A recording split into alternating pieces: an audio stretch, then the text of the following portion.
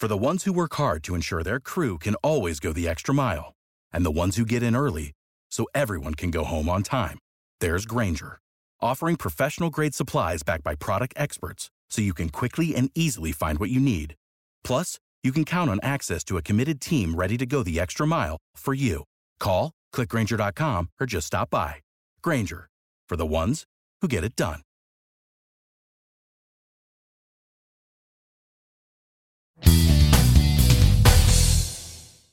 Welcome everybody to another brand new episode of It's My Wrestling Podcast. I am, of course, as always, your host Chris Dees. Before I get started, please make sure to hit the subscribe button if you're watching on YouTube.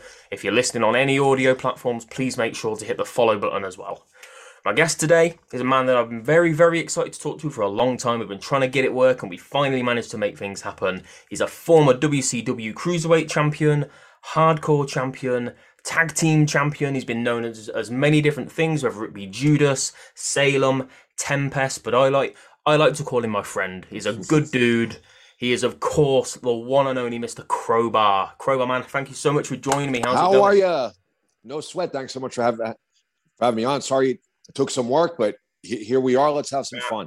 That's all right, man. Life gets in the way, doesn't it? But life finds a way, and here we are. I'm glad that we finally managed to do it. How are Same things here, man? How are things for you on your side of the world? I think you've been having some hassle, haven't you, where you are? A little craziness with the water from the storm a couple weeks ago. You know, we took some water at work. Thank God it was all stuff we were able to fix, within a few days. But overall, we're doing good. You know, I can't complain compared to what a lot of people got. Just happy, blessed, and just glad to be here finally, having some fun and talk some wrestling. Yeah, man, absolutely. It's the best thing to do when things are going bad. Just talk some wrestling. So let's get right into it. One of the first things that I want to ask you is, obviously, as a fan, I've seen a lot of things come up where you've done interviews, you've put things on social media. You get a lot of questions about your time in WCW, your time in WF, but you don't really seem to get many questions about ECW. And I've always wondered, like, what was your time there like, especially as a younger wrestler? What was sort of like the locker room like and the feel there? I was there for maybe just under a year, I'd say. And I had done some work for WCW. I did Nitro, did a few Saturday nights. And at that time, ECW just fit. I was going to school in New Jersey. I was a student in New Jersey. I lived in New Jersey. And at that time, ECW is very East Coast based.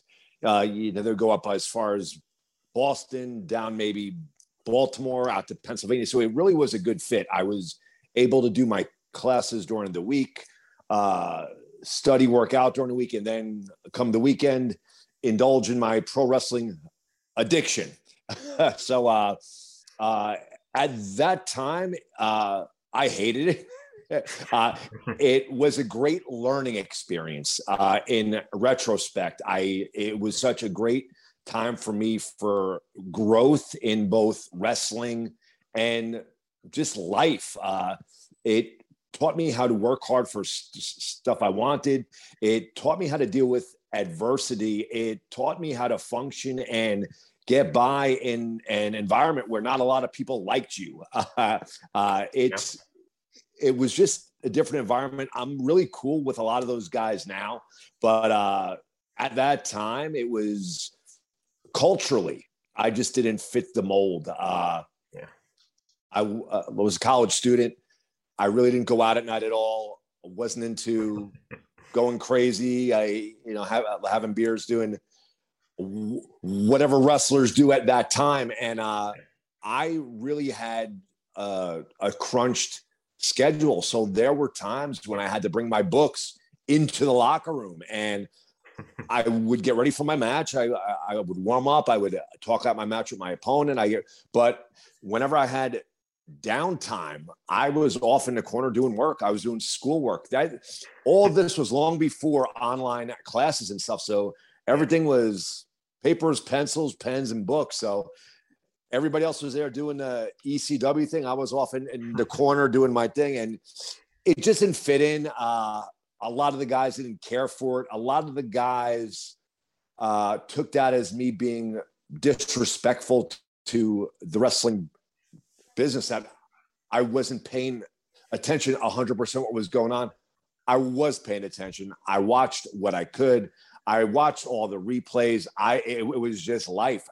In fact, I loved wrestling and respected wrestling so much that I was making it work with this ridiculous schedule that I had. But again, it was at a time when a lot of the talent was younger. Everybody was rah-rah. It was rock and roll and craziness. And I just don't think it was understood. You know, and also at that time, I was a young wrestler. I was a huge fan of the product. And I always saw myself doing more there. I liked giving my all, doing the stunts, flying in and out of the ring and stuff like that. And I wanted more of an opportunity to do stuff like that. It just wasn't in the cards. In my mind at that time, I thought I should have been. In hindsight, I was still very green and needed to learn a lot. So it really...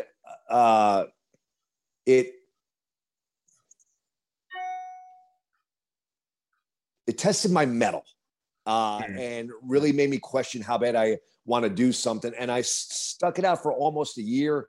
When I decided to leave, I did contemplate, this is kind of a harsh experience at that time. You know, now, again, in hindsight, great experience. But at that time, I had to ask, do I still want to do this? And the answer was yes, I do want to do this, but I have to find a different way. I have to go get more training. I have to focus more on the training and learn my craft more, hone my craft more, watch more tape in order for me to excel better in a larger company. So I left.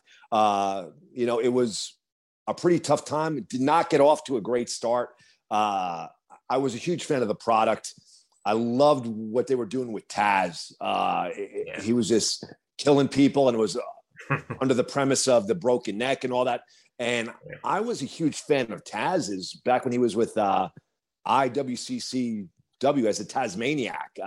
So I watched all that stuff, and I watched the matches between Taz and Ray Odyssey and guys like that way back when. Thrilled to get the call. I got a call to go to a show. It was probably around 12, 1 or 2 in the afternoon, the day of the show. The previous Monday, 5 days before, I had arthroscopic knee surgery done. And I had cleared my wrestling schedule for, 4 or 5 weeks to make sure I could recover. And then I get this call to go to ECW, and an opportunity to wrestle for ECW against Taz, who I was a huge mark for. So I actually said, I'm not missing this. I'm going to find a way to do it. I have a knee that was all blown up huge. I found a doctor friend of mine. I'm in healthcare. So I made a few calls around. I found a doctor friend of mine that would agree to aspirate, drain my knee, get some of the fluid out so that it was gigantic. So I had to get that drained in order for me to be able to bend it and run and jump and all that good stuff. So I had to hunt my friend down. That took time. I had to get it wrapped. So by the time I got to ECW, the show had already started. I arrived late because I was getting this knee drained. Now, first day in the company, don't want people to say, I don't want to work with this guy. He has a bad knee. And once it was drained, it felt great. I knew I could go out there, perform, and do what I needed to do. I just didn't tell anybody because I didn't want them to not trust what my knee was capable of doing. So I had a good match with Taz. We had some fun. But from day one, I know I had heat from showing up late. And I just didn't care to share why. I didn't want to lose that opportunity. But that's why. And and from that point on, it was that and just a comedy of errors that just didn't bode well for my time spent there between studying in the locker room, not going out, stuff like that. But again, in hindsight, being who I am now, the time there really made me a stronger person, a more strong-willed person, and able to deal with adversity, not just in wrestling, but in life itself. So in hindsight, awesome experience. At that time, as a 20-something-year-old kid, it sucked. So you had people questioning your dedication and your commitment to the craft and to the ECW way of doing I'm things. 47. I'm 47 years old. I have a successful business, wife, kids, and I'm still doing this. Why? But I fucking love it. So don't question me. Well, did you never think to maybe like tell the guys after a little bit of time had passed, like a few months, like tell them not about there. what you need? That wouldn't have mattered. No? That No? wouldn't have mattered there. No, Fair not enough. at all. Nah, that wouldn't have mattered there at all. So when you said that you left for Pastors New after leaving Yeah. ECW, was it a case that you just wanted to do like a more traditional style of wrestling and hone your craft there? I just saw that I wasn't going to move there. No matter how hard I worked, Yeah. I felt that I was disliked so much or not looked favorably upon, where even if I worked and I got better, I wouldn't have been able to overcome that, that with the fact that a lot of important talent disliked me. It's just like any other kind of work. If you could identify a few things, I can make myself better. I could become a better wrestler. I could become a better high flyer. I could do a better promo. But there were certain guys at that time that I knew no matter what I did, it wasn't going to change how they felt about me as a person, or what they perceived was my disrespect for the business. Yeah, absolutely, completely understand that. Just to touch on WCW as well, because obviously, then years passed and you went over to WCW. You're mostly known for your time in WCW, but WWE first. Before that, believe it or not, it was a light heavyweight division.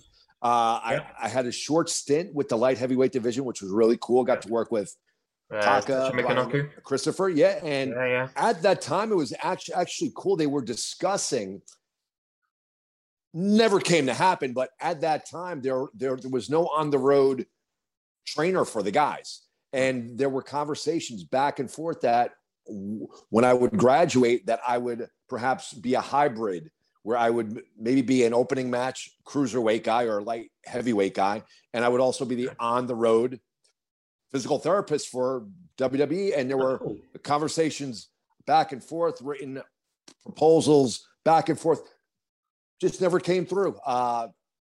Perhaps it was they didn't want a physical therapist that would be on paper a new graduate. Maybe they wanted somebody with more experience. But that was actually discussed for a while, and we kind of went back and forth on how it would work. Me being like a preliminary opening match kind of guy, and then do the therapy for the guys while they were on the road. Yeah, for the rest of the show. Little known fact. Yeah. Very interesting. Yeah, I was going to ask you about your time in WWF a bit further on, but I had no idea that you'd been offered that. Do you have any idea why it didn't work then? Did you ever have any proper conversations about it actually, being offered that role? It just got dropped. My assumption would be one of two things. Either they didn't want a new graduate, I would have been a new graduate doing this, maybe they wanted a guy more experienced, or I had also made it very clear that I wanted to wrestle. I didn't want to just sit and watch and be a trainer. Perhaps they said, we can't have our trainer doing wrestling. What if he gets hurt or something like that? I really don't know. Yeah. But that's my guess, one of those two things. And they're both valid points. Yeah. I can see it from both sides. It's interesting though. No, I had no idea about that. Yeah. Absolutely no idea about that. It's weird because obviously, like you say, they've got dedicated teams for these kind of things now, haven't they? So maybe it was just a case of they wanted you to be a wrestler and nothing else. Yeah. But the times have changed, haven't they? The times have changed a lot since then. Right, so as I say, to touch on WCW, you left WCW shortly before they were bought out by WWE. I didn't leave. I was released. I got fired. Released. Yeah, left. Released. I got fired. I was being nice. You were no longer employed. I was future endeavored. Well, then, shortly after that, we saw the obviously very disappointing WCW invasion angle. It's remembered for all the wrong reasons. How disappointed were you to not have been a part of that? Do you think you could have made any sort of impression, any sort of difference to the angle? Do I think I could have? Of course, I think I could have. I had some ideas of what I. You've got to say yeah. You've got to say yeah. How I could have fit in. I always saw kind of me, David, and Daphne fitting in with Raven. Maybe I think that would have worked. Our kind of weird click with Raven. There were a lot of things that we could have done. Of course, you always see how you could be used best in that situation. But I had a few dark matches. A lot of guys said the reaction from the crowd was great. And they said, oh, you're definitely getting a spot. You're definitely a spot. It just never happened. So it really was a wake-up call for me. One of a few wake-up calls post WCW that there was just so much talent trying to get into one space. WCW is gone. ECW is gone. All the other smaller companies were gone. And just a massive rush of talent was everybody coming in, and it's a logjam. You can't get in. And that really was my first wake-up call that maybe it's time to take a few steps back, get back into real life, for a lack of a better word. And I started to transition from full-time wrestler, part-time physical therapist to full-time physical therapist, part-time wrestler on the weekends and stuff like that. So it was, I would have loved to have been there as a huge wrestling fan, still a huge wrestling fan. I believe I'm the biggest wrestling fan on the planet. But as a huge wrestling fan, who wouldn't have wanted to be a part of WWE, especially when WCW is coming into it and ECW is there too. It just wasn't in the card. So you start to have to take a step back from being a fan, being somebody that wants to wrestle real bad, and say, okay, I have to start to try to plan for life outside of this. And, that was really the first indication that it was time to step back a bit. Yeah. And why physical therapy? Out of curiosity, was that just something that you were passionate about already? Is that what you always wanted to do, like as a career, as a lifelong career? I had a few high school football injuries, went through physical therapy, really loved the field, loved the science about it.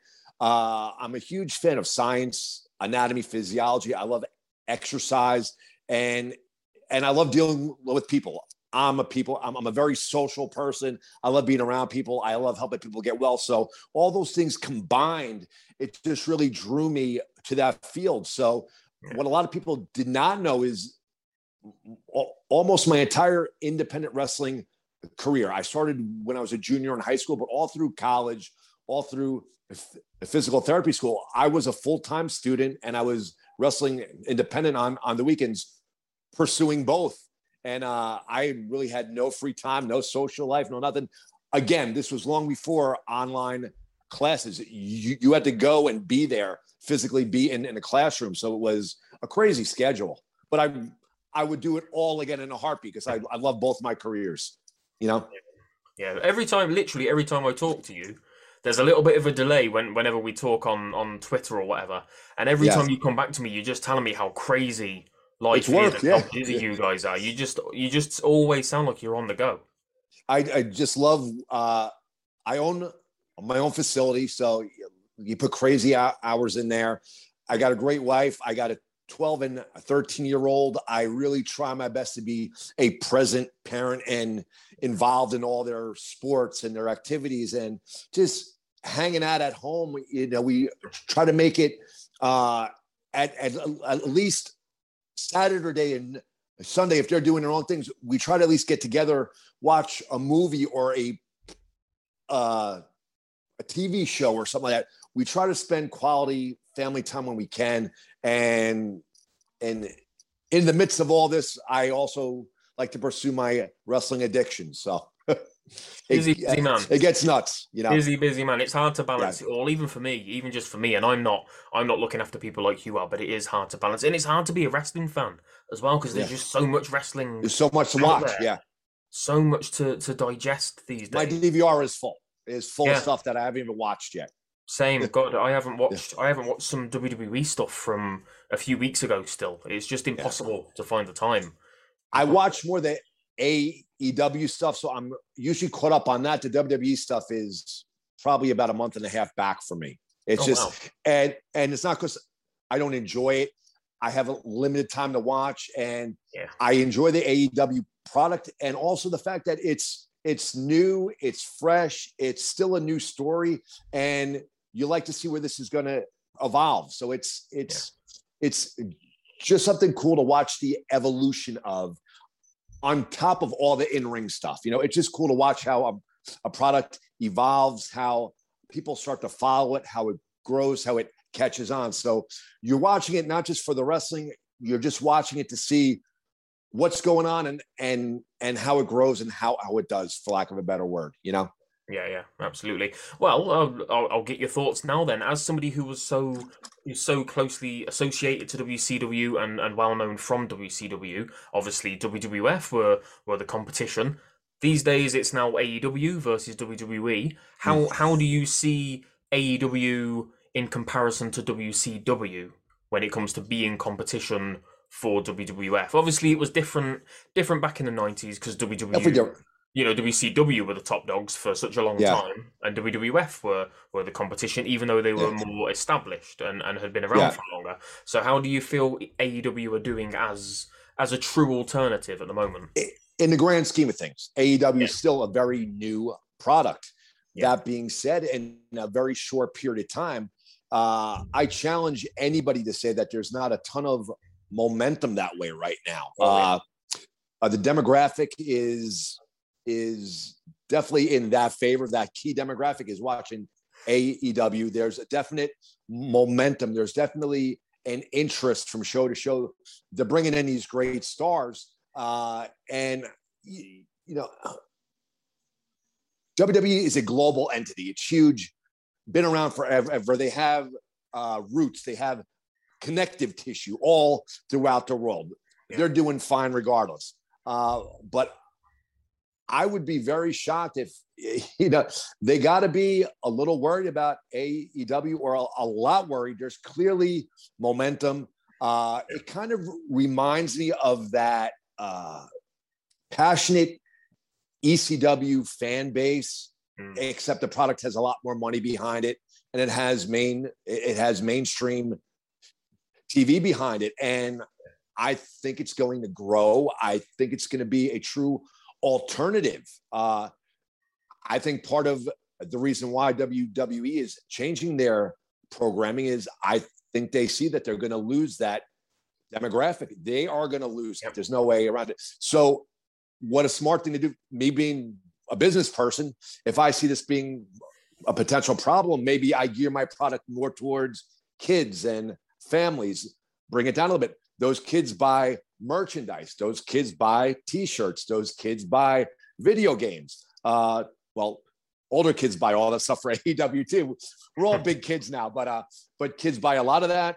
They have their parents bring them out to the events and yada yada yada. And so I truly believe that WWE changed their style because I think they foresee that they're going to lose that fan base. I think there's going to be a definite divide, that WWE is for younger kids and kids up to their teens, and you'll still catch fans that will watch both. I watched WWE growing up, WWF growing up, and I watched WCW, NWA, whatever it was at the time. The NWA was the more real, the more presented as an adult product. The WWE was presented more as a children's product in hindsight. But I watched both. You're always going to have fans that are going to watch both. You're going to have parents that want their kids to watch a more suitable product with less cursing, with less racy storylines and stuff like that. You're going to get some parents that really don't care and they'll let them watch the more racy storylines. And then you're going to get the teenagers and the college kids and those same adults that have the kids. Maybe they won't let their kids watch AEW so much, but you're going to get the teenagers, the college kids, and those adults watching it without their kids, and you're going to get them watching AEW. I think there's going to be a strict divide, and you can already see what audience each product is playing to. And I think they could both be successful doing that as well. You know, like I said, I grew up watching both the NWA/WCW, WWF. There was a clear difference. You know, you had a lot of cartoon-like characters in WWF. The NWA, WCW was more adult. I watched and I enjoyed both. So but I think each one will claim their audience, and I think they will both be successful. But AEW is definitely going to be that cool product.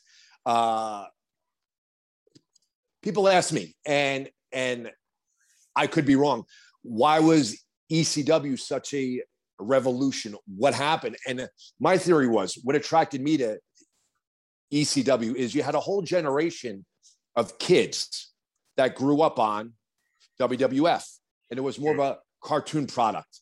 You start to get into middle school and high school, and because of some of the characters, some of the storylines, it's not as cool publicly to watch this programming.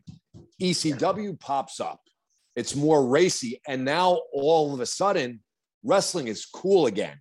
It's like, oh, you're watching that sissy wrestling, that kiddie wrestling, whatever you're watching. And that would be what the reaction was when I was in 6th grade, 7th grade, 8th grade. You were at that age where you were starting to get made fun of for watching fake kids wrestling. ECW pops up and said, nah, that stuff that starts coming. This is really cool. And you have an adult product. And so you had adults. Hold on, I'm sorry. You had adults. You there still? Yeah, still here, man. Sorry, it cut out. My battery went low. You had adults that could relate to ECW. You had a whole generation of kids that grew up on cartoon wrestling.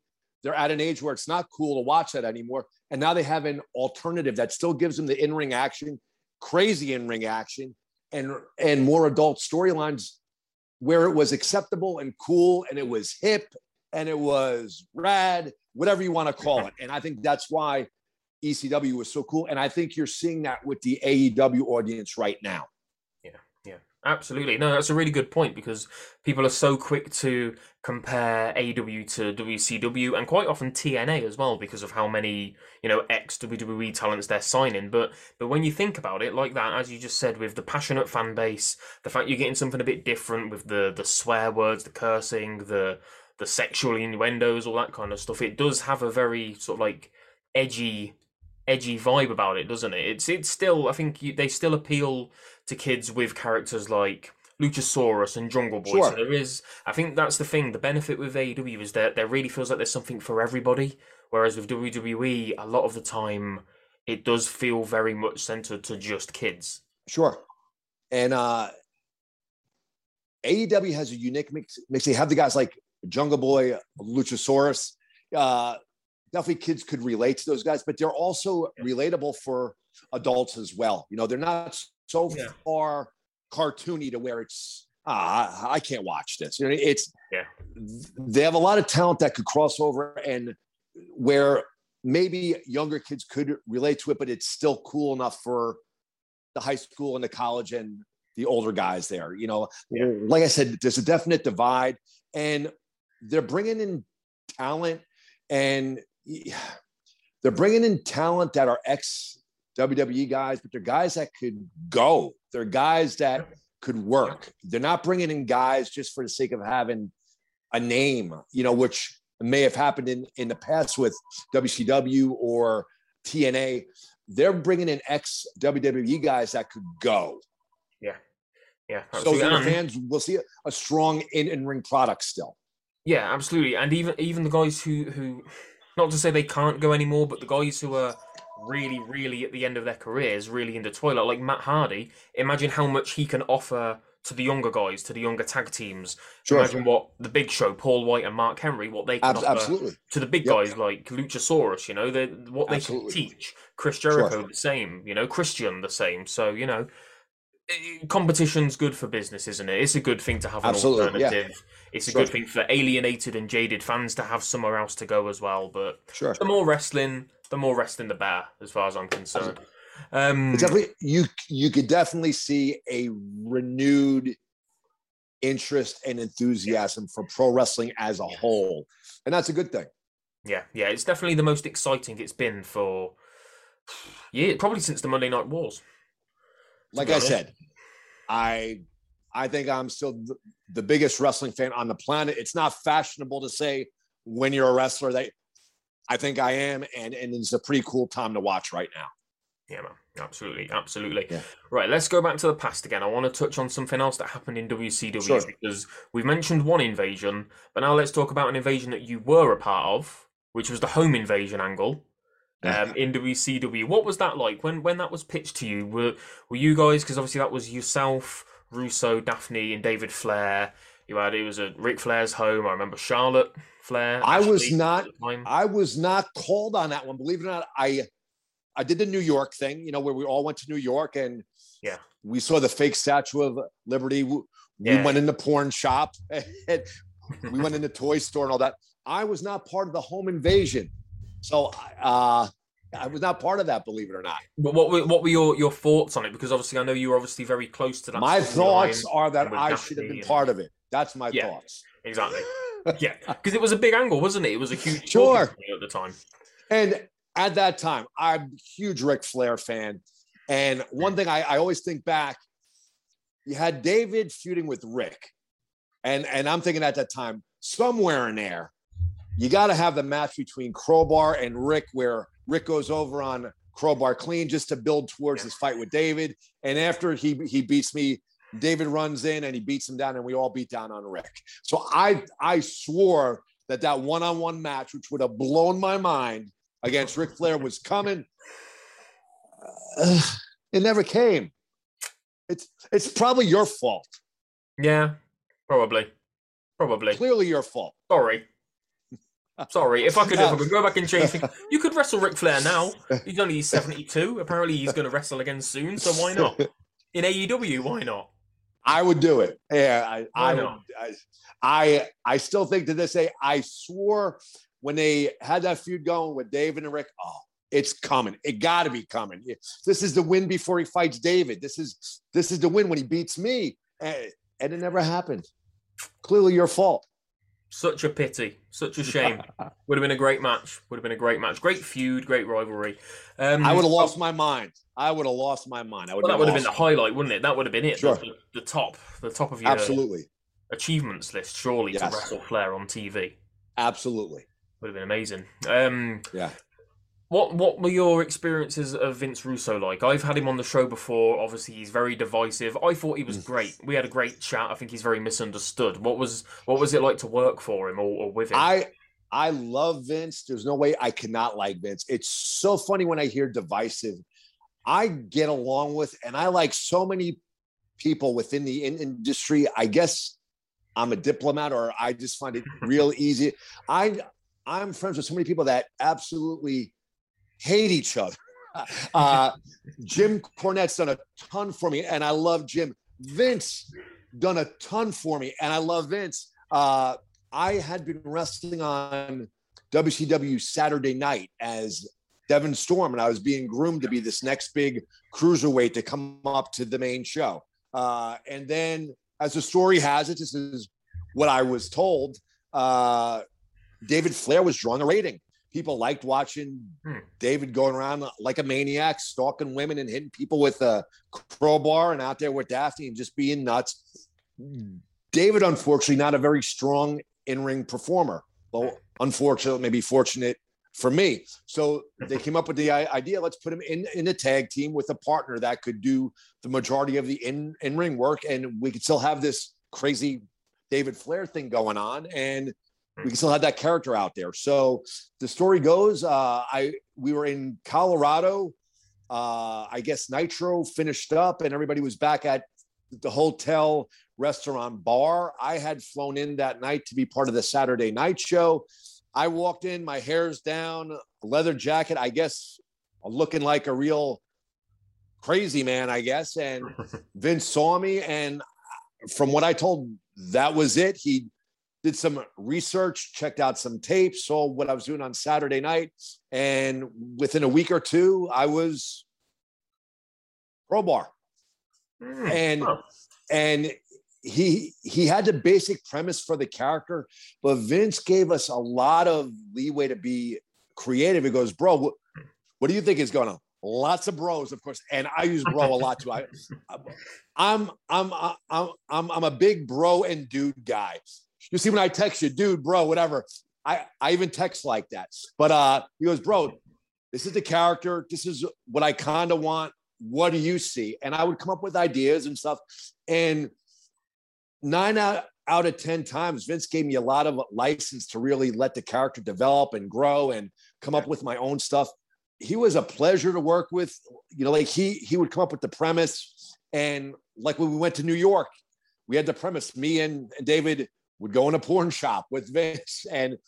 But how we reacted when we came in and out, that was really up to us. He goes, what would you guys do? What would you see this doing? And we went into the toy store and he goes, what would Crowbar and David Flair and Daphne do inside a big toy store? So we danced on the piano on the floor, like in the movie Big, and we did stuff like that. So he would give us the bullet points, but he really gave us a lot of creative freedom. So it was a lot of fun working with Vince, not to mention the fact that he gave me that spot. He gave me the opportunity, that jump from the Saturday Night Show up right to the main roster.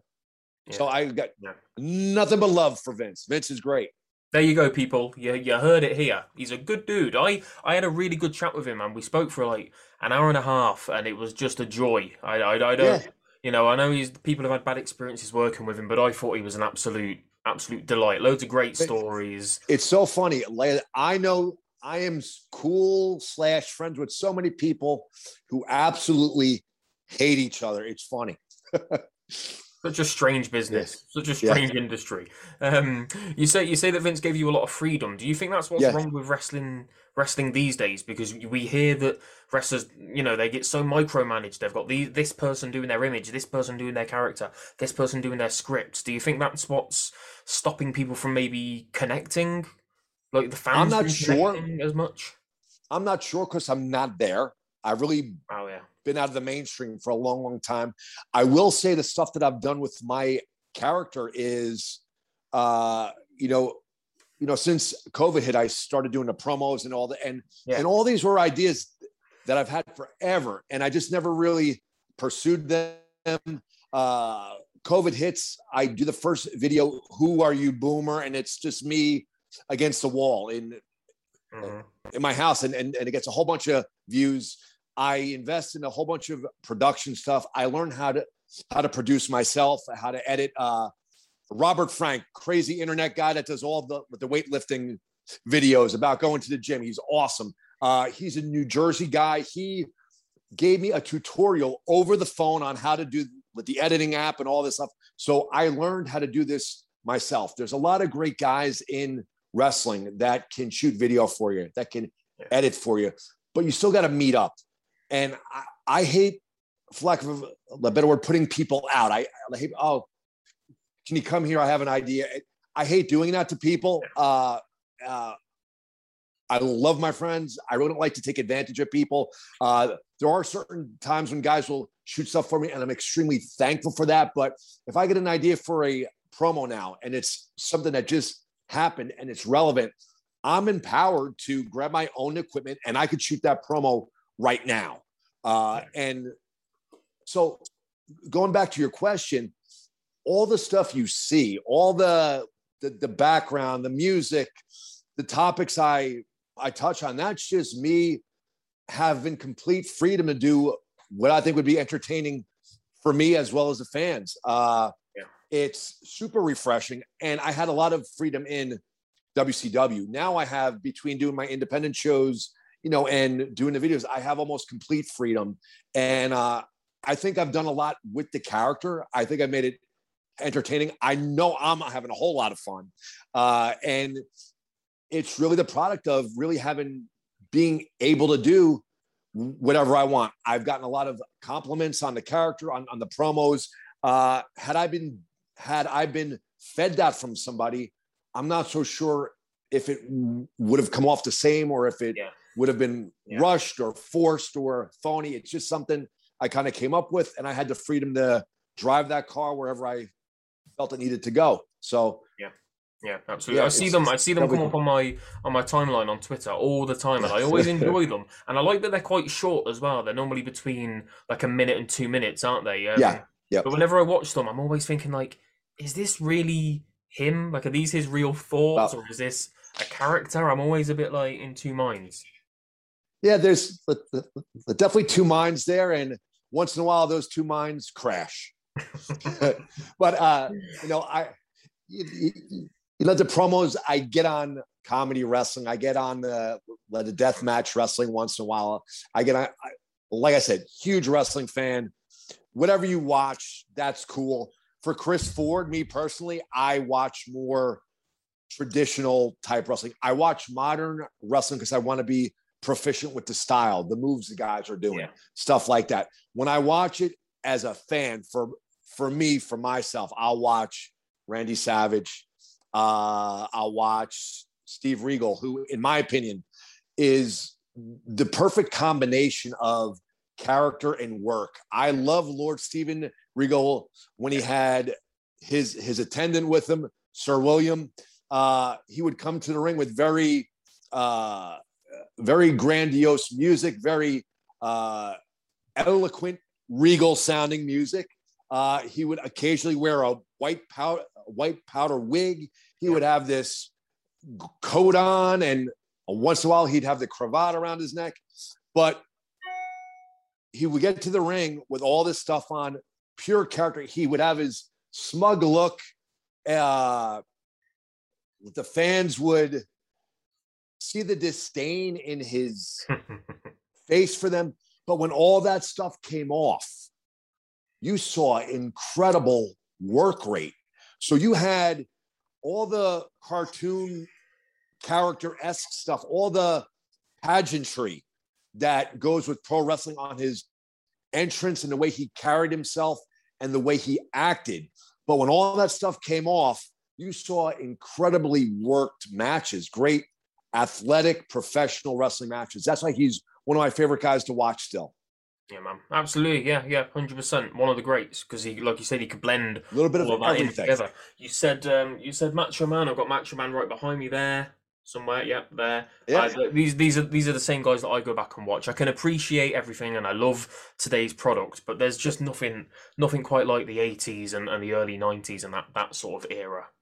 I watch at least one Regal match and one Randy Savage match a day, and I always find something new.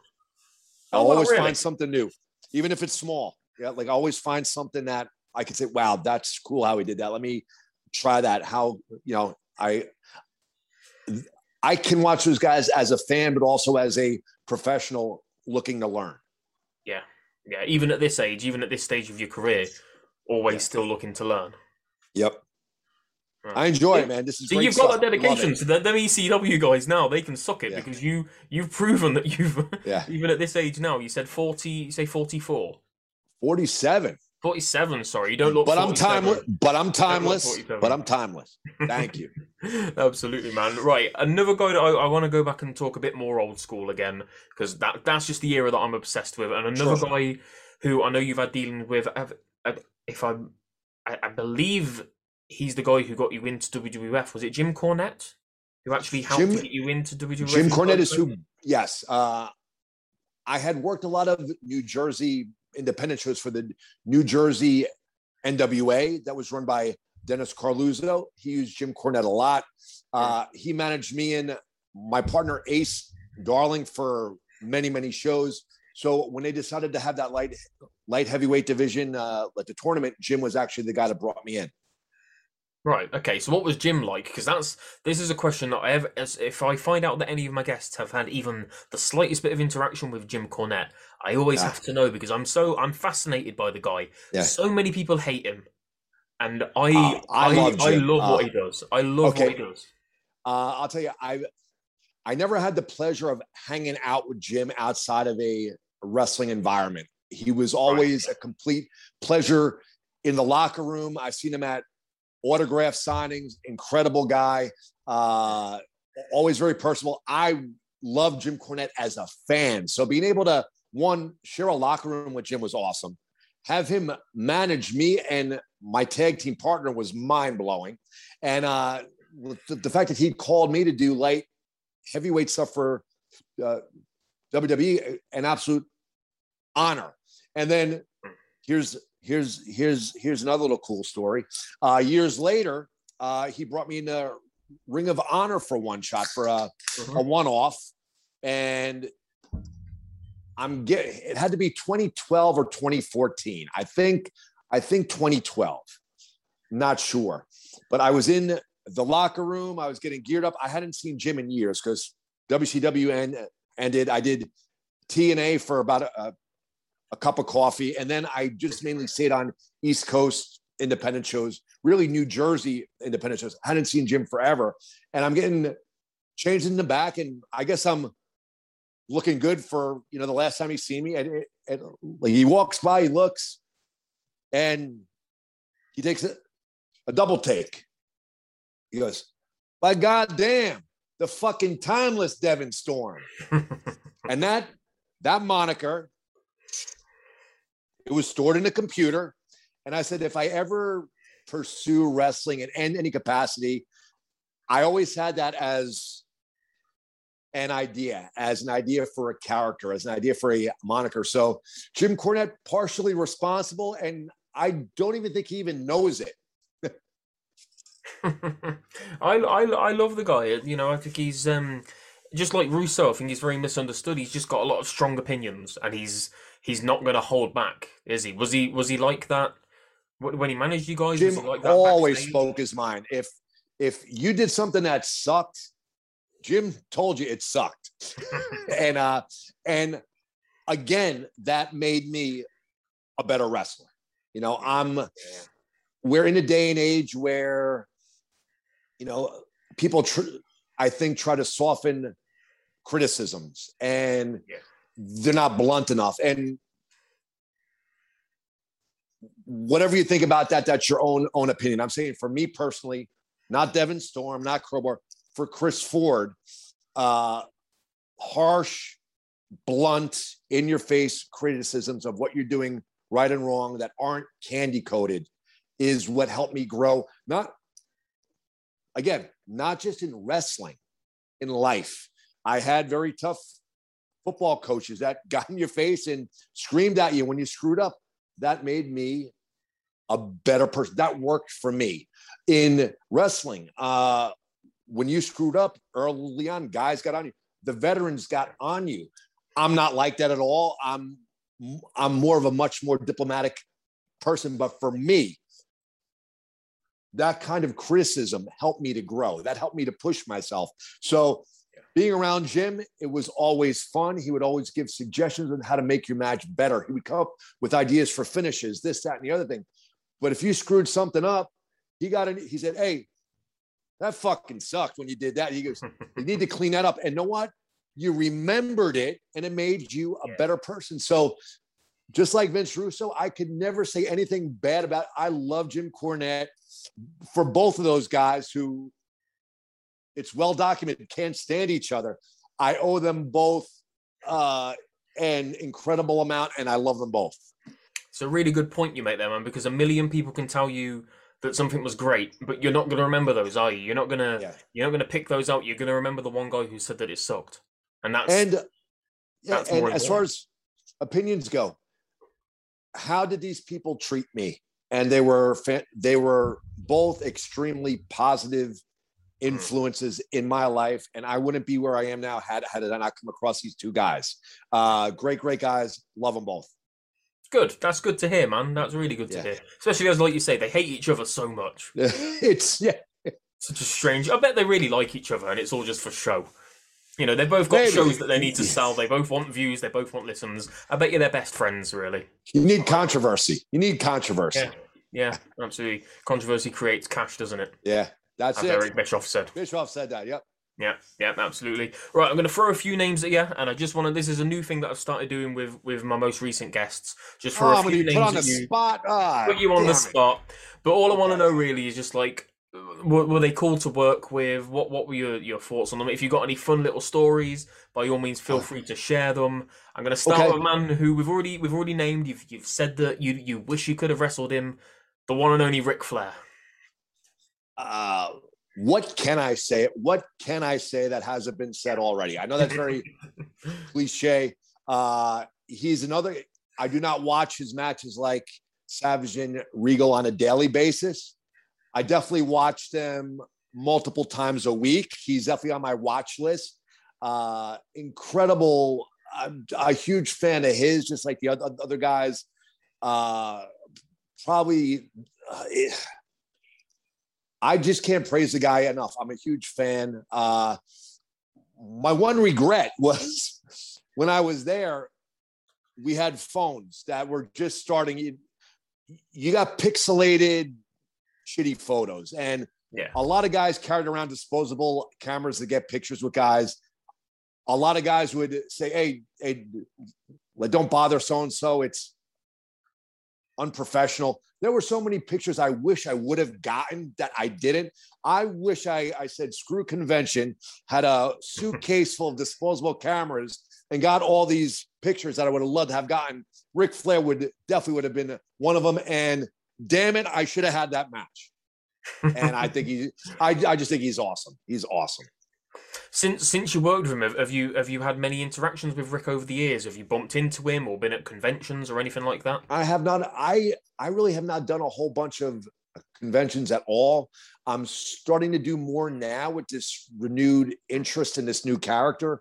But honestly, since WCW, if you weren't going to wrestling shows in probably northern New Jersey or New York, or maybe here and there, Philadelphia, you probably either thought I retired or died, because I really didn't go too far from home. All right, fair enough. Not for everybody, is it? Right, next name then, Goldberg. Look at it. That's he was there when I was there, and it was just amazing. You could be in the locker room and people would be filing in for the show, where people would be outside waiting to get in the building and people would be chanting his name, Goldberg, Goldberg. I've had a few interactions with him. He was always super, super nice. Never worked with him. Always cordial to me, but then again, I didn't have to work with him. But he was always great. But going back to what I said before, the fact that it would be well before the show was even starting, people were funneling in, people chanting his name. It was electric, and it helped set the stage for that night. Yeah. That atmosphere straight away before things have even kicked off. He was a megastar, and he still is a megastar now. People don't want to admit it, but he's still a megastar, isn't he? Absolutely. No way around it. I don't know if this is someone that you would have worked with at that time in that period, but Vader, Big Van Vader. I met him on an independent show. Okay. Super, super nice. I met him on an independent show probably, and I'm guessing again, maybe 10 years following WCW. Was always a huge fan. I loved Vader when he come out with the mask that would blow the smoke. That's the Vader that was my favorite. Yeah. I've always been a sci-fi mark, and again, like Regal, he would come out with that mask on, have all the pageantry, smoke flying and all that. And that came off, and he was just a kick-ass, badass wrestler. So you got the pageantry, you got the character, you got the little bit of sci-fi vibe. But when all that came off, you saw a great physically worked match. Yeah, absolutely. That man could do some great things for his size. Yeah. I think he was one of the earliest memories I've got of a big guy who could move. You got loads of them now, like Keith Lee, Samoa Joe. Absolutely, yeah. But he really set the bar, didn't he? And I think he inspired a lot of wrestlers like that. Absolutely. Right. Okay, then. Let's get into the important questions, the big questions. I've got 2 more questions for you. These are the ones that matter the most. Okay? What's the best Star Wars film? Because I know you're a big Star Wars fan. For years, I would have said Empire Strikes Back. Yes, obviously. Just because that's the popular opinion. And I'm going to say no. And I'm going to say Return of the Jedi. and I'm going to tell you why. It's Okay. it's all relative. We could do a whole episode on this, by the way. I'll tell you why, and I'll tell you why. Empire was awesome.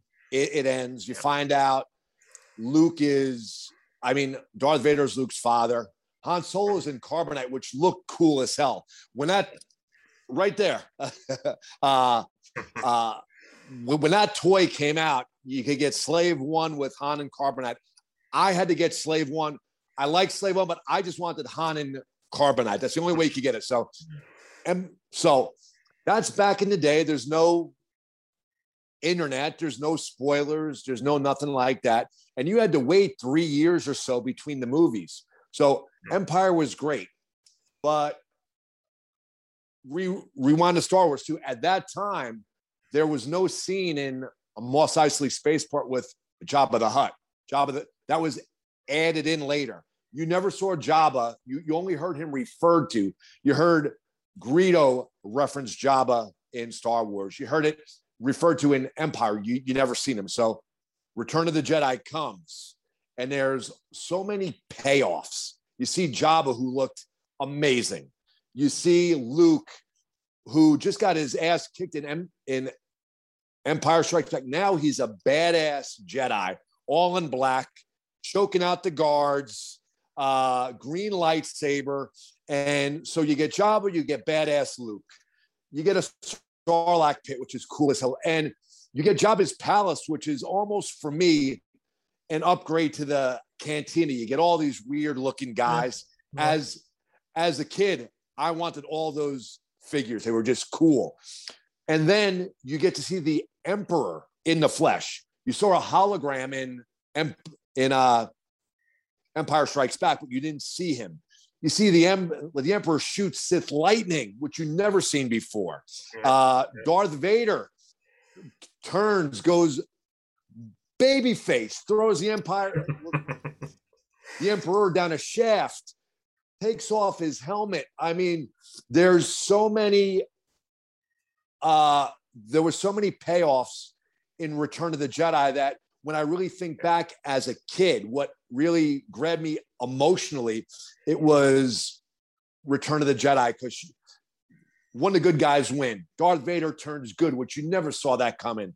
His mask came off. Jabba, the Emperor, Luke and Leia are brother and sister. I didn't care so much for that, but that was okay too. Just all kinds of cool payoffs, I thought. You make a compelling argument. Lots of good cases, lots of good points. It's also a different time too. Also a different time where you had to wait movie to movie to movie. And I'm just channeling the emotions that you get. Star Wars. Yeah. You're waiting for Empire. And then Return of the Jedi finally comes, and it's just this culmination of the story. And I think, and it's before spoilers, it's before being able to watch all three in a row. Yeah.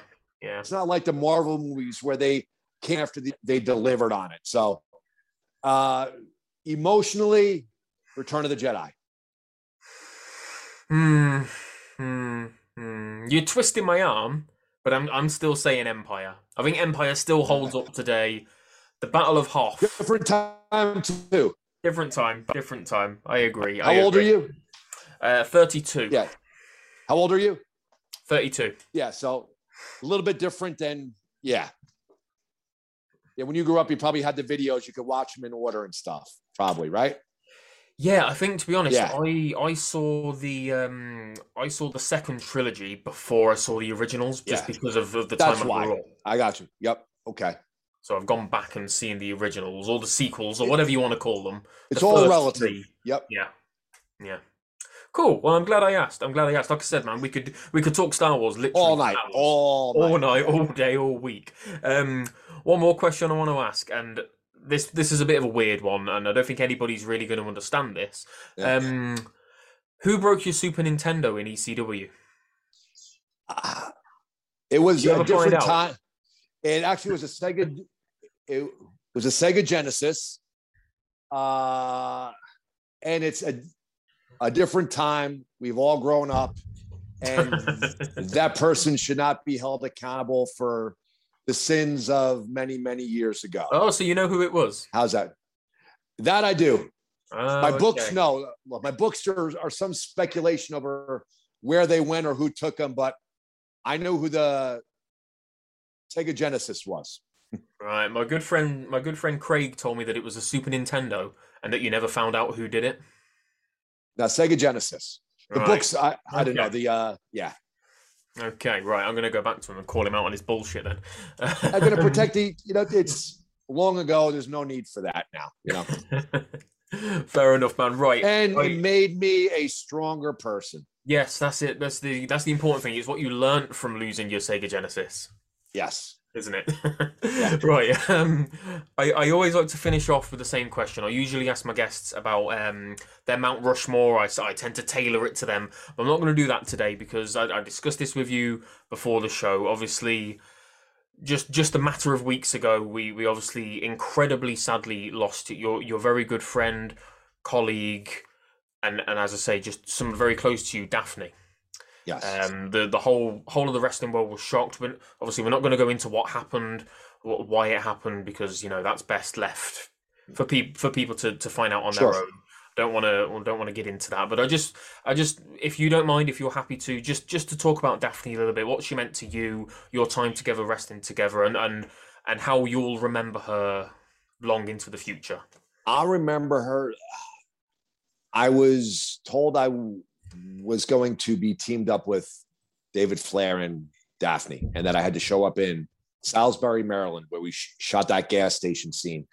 Had never met either one of them, and the second they put us together, we all just clicked well. We were all young kids, feeling very excited and blessed to have given this great opportunity with a major company, and all our time there was just a lot of fun. There really was no worrying about the politics of what was going on. People have asked me in the past, what did you guys think about this situation when you're at WCW? What did you think of that situation? What did you think when power changed hands here? We didn't even register that shit. We were just, we were happy to get to the building, find out what we're doing. And we just had a great time playing those characters, and those characters weren't too far off from ourselves. I really don't think. I think it was. I watched some of the Crowbar stuff where I'm putting the faces on, and that is Chris Ford having goofy fun, not being able to believe that he's wrestling for a world championship wrestling. And I think Shannon's character, I believe she was super excited to be there. She was grateful for her opportunity. She was the type of person that would walk into a locker room, walk into catering, whatever, and it would instantly joy would come in. She could just light up a room, very happy, positive person. And we stayed close all these years. She had an acting background. And I actually bounced a lot of my new ideas off her. She was always a great sounding board. And the last time we spoke was probably a week and a half before the incident, maybe a week. I had gotten a call to do an autograph signing in October in Allentown, Pennsylvania, and they wanted Shannon. And I called her up and go, "Hey, it'd be so much fun. Let's get together. We'll do this. We haven't done this for years. This will be a whole lot of fun, yada, yada, yada." And she had just started a new job as a home health aide. She goes, I got this new job. I really like my job, work with older people, and it's very rewarding.